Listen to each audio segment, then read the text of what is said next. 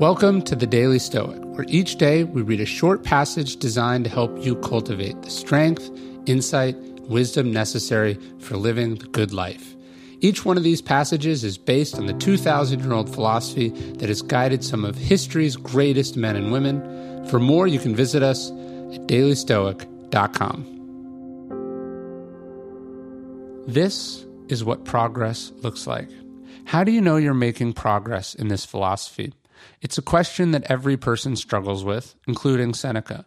When he was writing his famous letters, he meditated on this theme. What does getting better look like? How do you know if any of this is working? Quoting one of his favorite philosophers, Hecate, Seneca comes up with a pretty good metric. What progress, you ask, have I made? I have begun to be a friend to myself. What a wonderful way of putting it.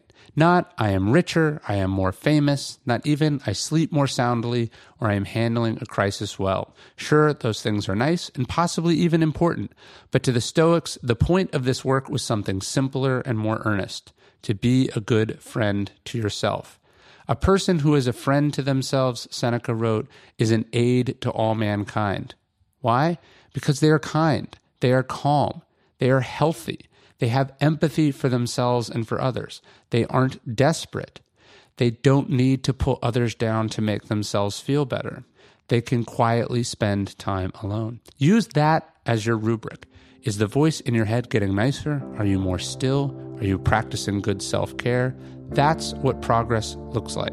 That's what you deserve as a human being and as a friend.